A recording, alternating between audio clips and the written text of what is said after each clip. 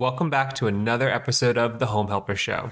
Today we're going to dive into 5 tips buyers should know, and especially in the market that we're moving into now, where we're seeing homes on the market a little bit longer. We're seeing price adjustments where homes that have sold in 3 days before might now be taking 3 weeks to sell, and therefore there's a need for that seller to adjust the price and so forth. So these are great tips to keep in mind no matter the market you're in, whether this was the market we were in 6 months ago or the one we're heading into, where we just really need to make sure that everyone who's looking to buy a home has a true professional in their corner to help them navigate the process.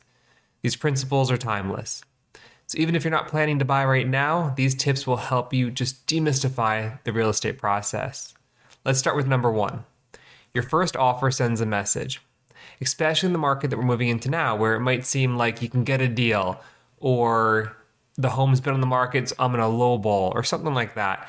You want to make sure that the offer that you've put together, the whole package for that presentation, is clear, it's concise, and it sends the right message.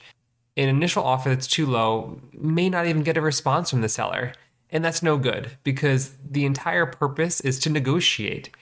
And also just note that haggling sellers down to the lowest price may make them less likely to potentially negotiate the home inspection repairs, or you may be giving up some of that ability or right to home inspections later on. Now, here's the thing.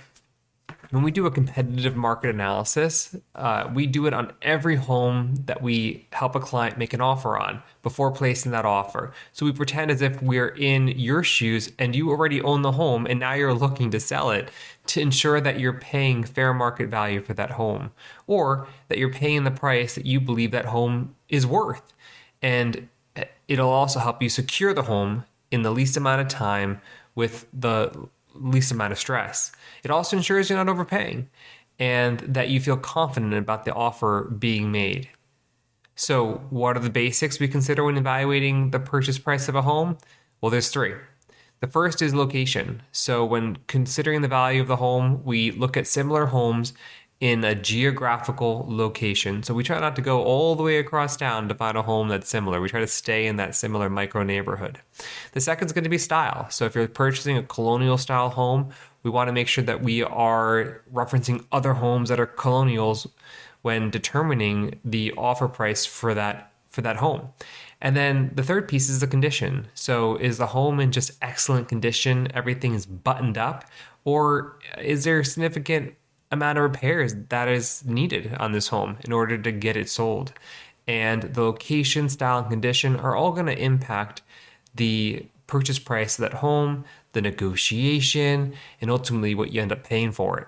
The second piece of advice here is to check your inspections. So everyone has a right to home inspection. There's a few that everyone should really have. The first is just the general home inspection with a licensed home inspection specialist.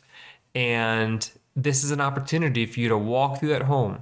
Now, you don't have to walk through every single room with the home inspector. You might feel like you want to, but it can take a few hours depending on the size of the home.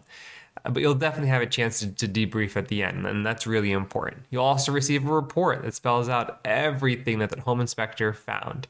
And some things are common and found pretty much on every home inspection, and some things aren't. And here's the thing.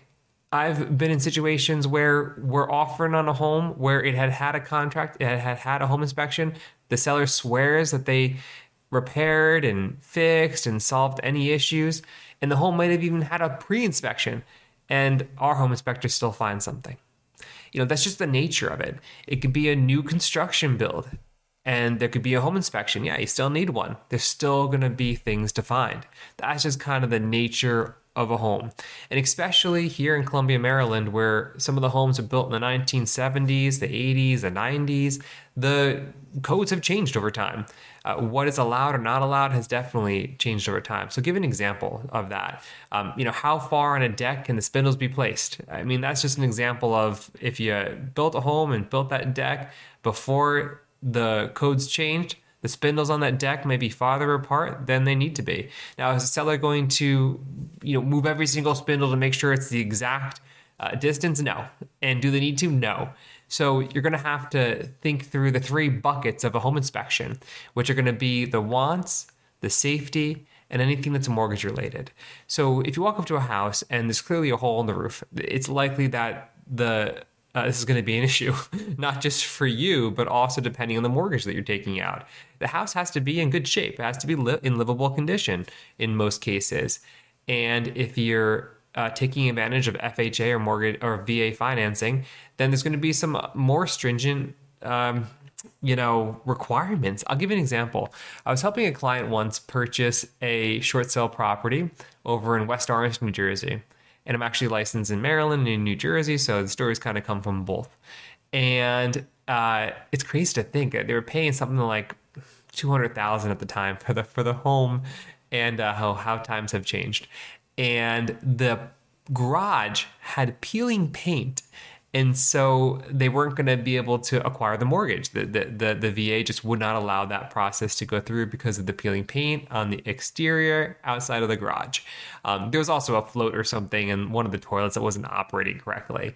And so we got a couple buckets of paint. We spoke with the seller and we agreed just to paint that garage. And so myself and the clients and my father all headed over there and it kind of got the job done for these clients. And it was a blast. We had a great time. And yeah, of course, I mean, at risk here is they're spending money and time to paint a garage and the deal could still fall through. Of course, that could happen. But at the end of the day, we did the right thing. The home got closed and that home has since appreciated in that time. And so that's an example of the mortgage bucket where something mortgage related can hold up the home. And that's an example of not all cases will the seller take care of it. In a lot of cases, they will, but not all cases. And so nothing's guaranteed. The second is going to be safety. And the spindles on the deck is one example of safety. But again, the owner is not going to respindle the entire deck and install all new vertical spindles every single distance apart that it should be. But there's other things that could be significant. Like, for example, say a water heater was installed as they're getting ready to sell the house, but the venting is not done correctly. I mean, that's pretty significant, and that could cause a lot of issues for the current seller living in the home and the future buyer. And so we'd want to make sure that something that's really safety related, fire related, is going to be taken care of regardless. Again, because it's not safe for the current owner anyway. And so we should make sure that when we're negotiating, we're able to frame this repair correctly in order to get it done. The next is going to be the wants. And the wants are things where there's just an issue. It's something that you really want to be fixed, but it's not safety related. It's not going to hold up the mortgage. And at the end of the day, you probably would have never known about it if the home inspector hadn't found it. I don't mean that it's like a defect to the home. I just mean it's something that does not necessarily need to be done, or you can take care of with very little effort once you move into the home. And so the home inspection process is a critical piece to the home purchasing process. Now, the third one here for tips that buyers should know is going to be the title. The title may come with baggage, and that title process is critical. Now, depending what state you're in, this looks very different.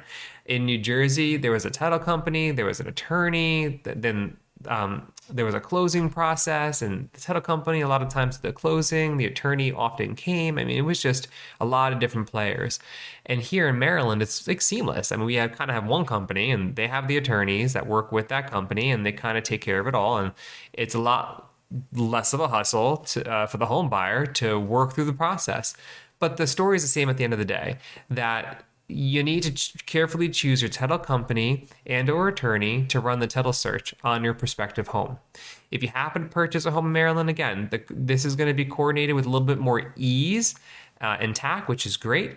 But basically, the title search checks for issues like back taxes, liens, and so forth that might affect the transaction and eventually your home ownership. And it ensures that if anything is missed, you are covered. Now, just quick note here.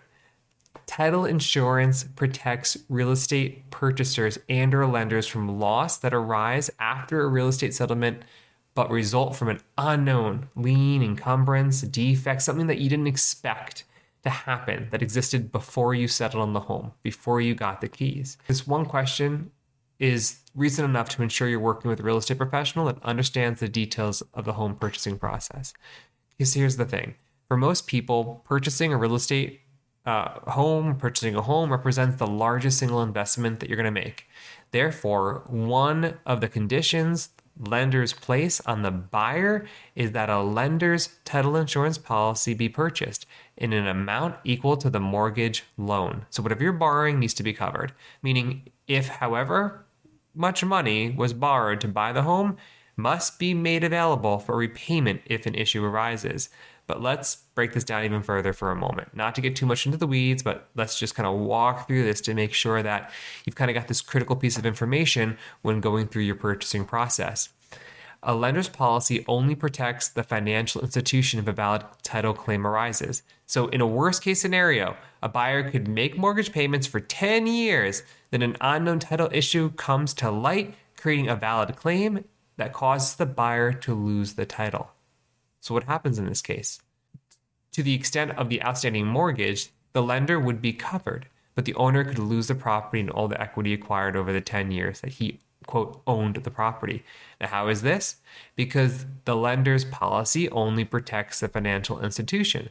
However, an option is available to the buyer to avoid this scenario. A home buyer can purchase an owner's title insurance policy to protect their interest in the real property, the real estate, the home that they purchased with the mortgage. And if the decision is made to buy an owner's policy and a lender's policy simultaneously, there may be a considerable premium savings.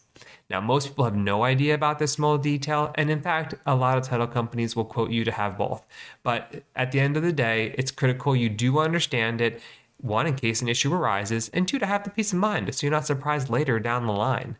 Now, this small detail is part of the home buying process, and even though it's a small part, it's deeply critical to pay attention to, as you can see from the story. Now, the fourth item here that all buyers should know when purchasing a home is account for the closing costs. So if you wanted some easy math, you could just take 3% or 5% of the purchase price of the home, and there's your closing costs. Now, of course, that varies state by state. If your taxes are higher in a certain state, then maybe it's not 5% of the purchase price of the home. Some estimates out there, if you kind of just Google it, they'll say 1 to 3%. At the end of the day, it's going to be about 3% depending on where you're purchasing the home and what costs that you're going to be responsible for at that closing table. Now, sometimes when working with the buyer, they're concerned that they're writing this check and it's just all going nowhere. It's just going to fees, right? But it's not the case in most cases. A lot of it is you're paying your home insurance up front. So you're, quote, escrowing or putting that money away in a safe spot to be paid. The second thing is going to be, a smaller fee for the title company, for the appraisal, whatever it might be at the closing table as well. But if you have HOA fees that you have to escrow, again, put away in a safe spot to be paid, and things like that, those are all going to be paid at the closing table.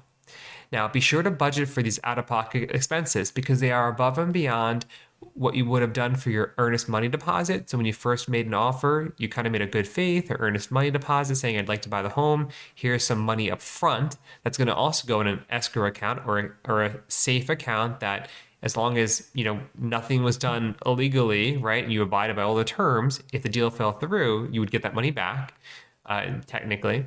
It's going to go in that account, but it's above and beyond that. It's also above and beyond the cost of the home inspections, right? This is the check that you're bringing at the time you get the keys at the closing table.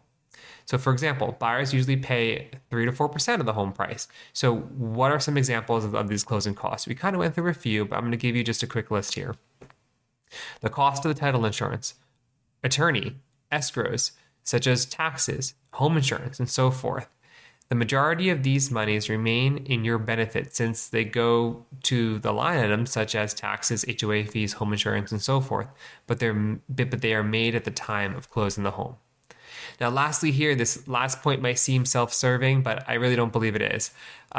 If you were sick, you'd go to a great doctor. If your car needed a repair, you'd go to a great professional to go ahead and take a look at that. And every year I've been using the same tax professional since I was able to file my own taxes. And so I'm going to give you that same advice because it's something I live in my own life in the various areas. It's something that I would encourage my own children to do, as well as anyone that I know and care for, which is to rely on a professional. And in this case, rely on your real estate professional. You're not alone in this.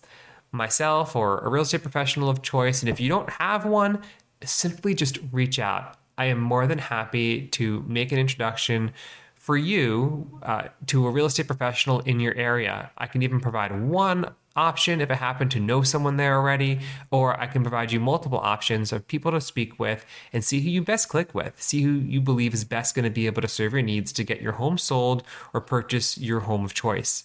Well, we've had some fun today. We had a chance to talk about the 5 tips buyers should know before purchasing their home. The first, your first offer sends a message. The second, check your inspections. The third, the title may come with baggage. The fourth, account for closing costs. And then lastly, the fifth, rely on your real estate professional. I'm really proud of the work I've had an opportunity to do over the past 8 years and have a positive impact on the lives of those that I've served.